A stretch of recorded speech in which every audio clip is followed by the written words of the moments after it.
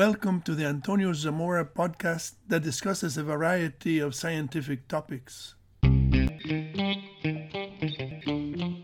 Carolina Bays Eureka Moments. This video discusses the creative process that led to the development of the glacier ice impact hypothesis, including insights that helped to change the direction of the research.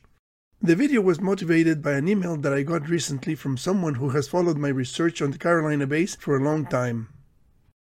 The email said, "I would love to see a YouTube segment on how you came about theorizing your remarkable insight regarding the genesis of the Carolina Bays.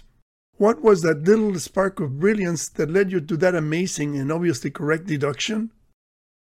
As much as I would like to bask in the glory implied by this note, I keep my feet firmly planted in the reality that my hypothesis has not been widely accepted in the scientific community, but I admit that it is pleasant to recall the thrill of the eureka moments that have kept me going. More than 2,000 years ago, the Roman philosopher Seneca said that luck is what happens when preparation meets opportunity. In the 19th century, Louis Pasteur said that in the fields of observation, chance favors only the prepared mind. Preparation is the key, and this means education.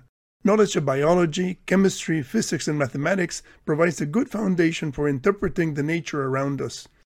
It is like learning to cook. After you have gained sufficient experience with knives, fire, and how the ingredients behave in different situations, you are able to create your own original recipes. You would not be able to do this without first acquiring the background knowledge to guide you and to help you avoid mistakes. I worked as a computer programmer and systems analyst for over 40 years after obtaining a degree in chemistry. The rigorous discipline of Boolean logic and the unforgiving stubbornness of computers strengthened my appreciation of the scientific method. My interest in geology started when I used Google Earth to look for impact craters. I came across the Ayer Mountains in Niger, and this really triggered my curiosity. The Ayer Mountains have a field of perfectly circular structures that overlap. I thought that this was very unusual, and I started to read articles in geological journals that described the rings. I found only a few papers about the ring complex of the Ayer Mountains, and I was not convinced by the geological explanations of their origins. The largest circle has a diameter of 60 kilometers. I thought that it was very doubtful that such a perfectly circular structure could be created by volcanic processes. It made more sense to me that the overlapping ring systems were the result of impacts, analogous to the overlapping rings created by the expanding circular waves created by nearly simultaneous impacts of raindrops on water.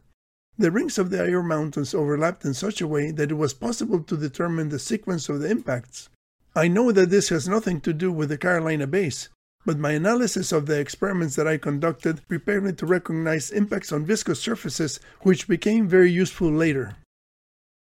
From watching films of volcanic eruptions, I knew that molten rock cools very quickly. This meant that the impacts that formed the ring systems of the Ayer Mountains had to happen in quick succession from the pieces of a disintegrating asteroid or comet. I wanted to model the impacts, and I needed some target material that would go from liquid to solid in a short time. I started with plaster of Paris, which sets in 20 to 30 minutes. The first impacts on the liquid plaster created a splash, but the target reverted to a flat surface almost like an impact on water. When the plaster thickened, the impacts of tiny pebbles left craters with raised rims at each impact site. I thought of going to Hawaii to throw some rocks into the lava flowing from the Kilauea volcano to see what kind of impact craters that would make, but the idea seemed a little bit too dangerous. I could fall into a lava tube and get burned to a crisp. I needed something solid at room temperature that I could melt in my kitchen stove. I considered using candle wax, but chocolate fondue and M&M projectiles seemed safer and more appealing. The impact of an M&M projectile on the melted chocolate made a very unusual crater. Each time that you conduct an experiment, you learn something. In this case, the viscosity of the medium and the long time required from going from the liquid to the solid phase did not produce the type of impact structures that I was interested in, but I was able to eat my experiment to relieve my frustration. I had been looking at the ring structures, trying to interpret them like the overlapping rings of a liquid medium. After several weeks of looking at each of the circles, I noticed something peculiar that became a eureka moment. It is right in the center of the image. Can you see it? This image had a small impact just inside the edge of a previous, larger impact.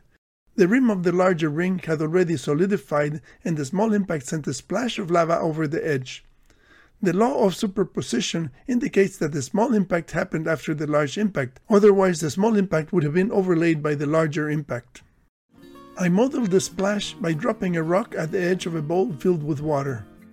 The model provided a possible mechanism for the creation of the splash zone in the Ayer Mountains. The impact that created the large ring was in the process of cooling down. Its rim had already hardened, but the center was still filled with molten rock. A small impact on the molten rock near the rim of the large crater created the splash zone. The terrain with the circular features in Niger is called the Ayer Mountains because it is at an elevation of 1,000 meters above sea level. The adjacent terrain is at 400 to 450 meters above sea level. You can clearly see the circular structures of the Ayer Mountains extending southward as a crater chain similar to the Enki Catena craters on Jupiter's moon Ganymede. During my research, I used a program from Professor J. Melosh and Ross Bayer to calculate the energy required to create the craters. The total energy was almost 10 to the 22 joules, which is equivalent to 2,220 megatons of TNT. The energy released from all the combined meteorite fragment impacts may have been comparable to the energy from the impact that ended the era of the dinosaurs. The disintegration of a comet as it entered the atmosphere would have been catastrophic. In 1974, Brunswick-Weiler estimated the date of formation of the Ayer Mountains as 660 million years ago based on potassium-argon dating. This date may associate the meteorite cluster impact with the encryogenian mass extinction 650 million years ago, which is currently attributed to the snowball Earth hypothesis. In order to prove that the ring systems of the Ayer Mountains are the result of a meteorite cluster impact, it would be necessary to find evidence of shock metamorphism in some of these circular features. Geological exploration of this area is hazardous because the area is controlled by militias that have captured foreign workers and held them for ransom. Even with the evidence of shock metamorphism, it would still be necessary to defend the impact hypothesis with the subsequent lava flow and elevation of the terrain against theoretical studies that argue that extraterrestrial impacts do not initiate volcanic eruptions. My analysis of the ring systems of the Ayer Mountains and the experiments that I conducted provided me with the background to interpret the Carolina Bays as impact structures. Studying Professor Melosh's book on impact cratering and calculating the energy of impacts based on crater diameter was also a very useful educational exercise. In 2013, using Google Earth, I came across the Carolina Bays. By this time, Richard Firestone and several co-authors had published a book and some papers about the Younger Dryas impact hypothesis that discussed the Carolina Bays. I also came across a paper by Davias and Gilbride that had calculated the convergence point for the Carolina Bays and the Nebraska rainwater basins at Saginaw Bay. A sentence in a 2009 paper by Richard Firestone caught my attention. A paragraph discussing the absence of an extraterrestrial impact crater said that if the impact had occurred above a kilometer-thick ice sheet, much of the energy would be absorbed by the ice and most of the ejecta would have been ice. This was a eureka moment for me because I had already read the 2010 paper by Michael Davias about the convergence point in Saginaw Bay.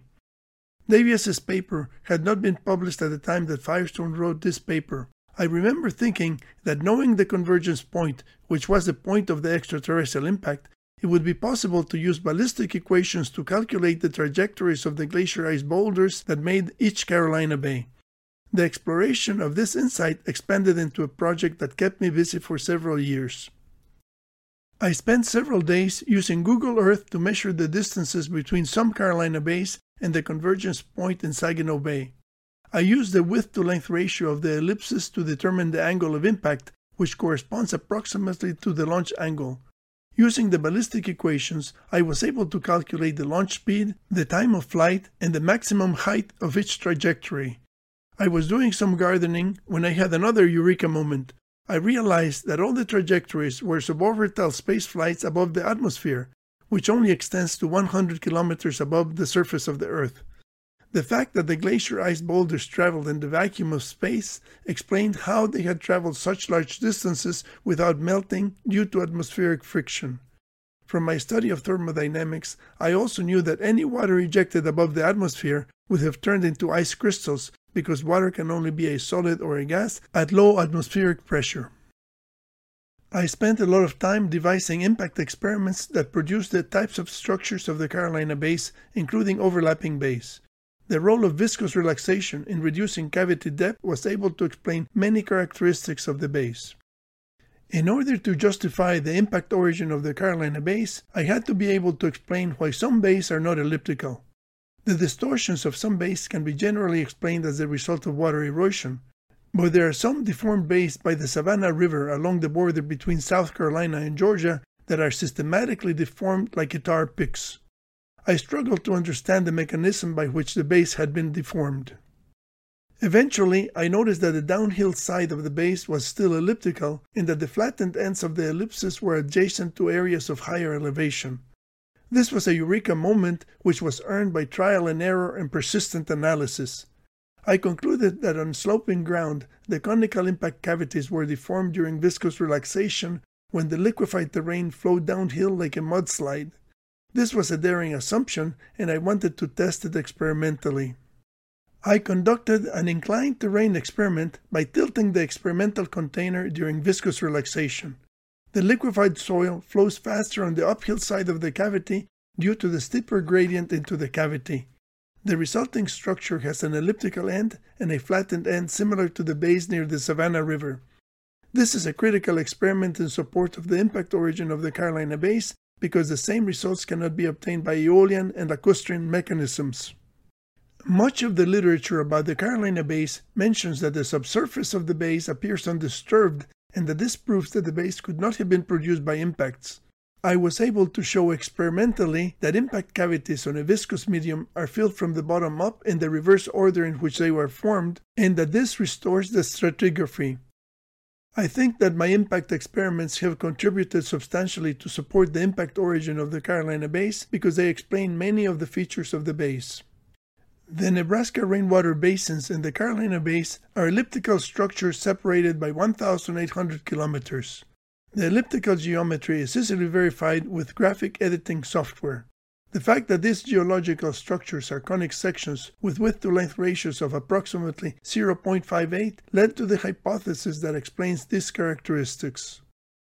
The glacier ice impact hypothesis, published in the peer-reviewed journal Geomorphology in 2017, describes four mechanisms by which the Carolina Bays may have formed. First, a meteorite impact on the Laurentide ice sheet ejected ice boulders in ballistic trajectories. The secondary impacts by the ice boulders liquefied unconsolidated ground close to the water table. Oblique impacts of ice boulders on liquefied ground created inclined conical cavities, and viscous relaxation reduced the depth of the conical cavities to produce shallow elliptical bays. Pictures of experimental impacts contributed to the acceptance of the hypothesis for publication in the peer-reviewed journal.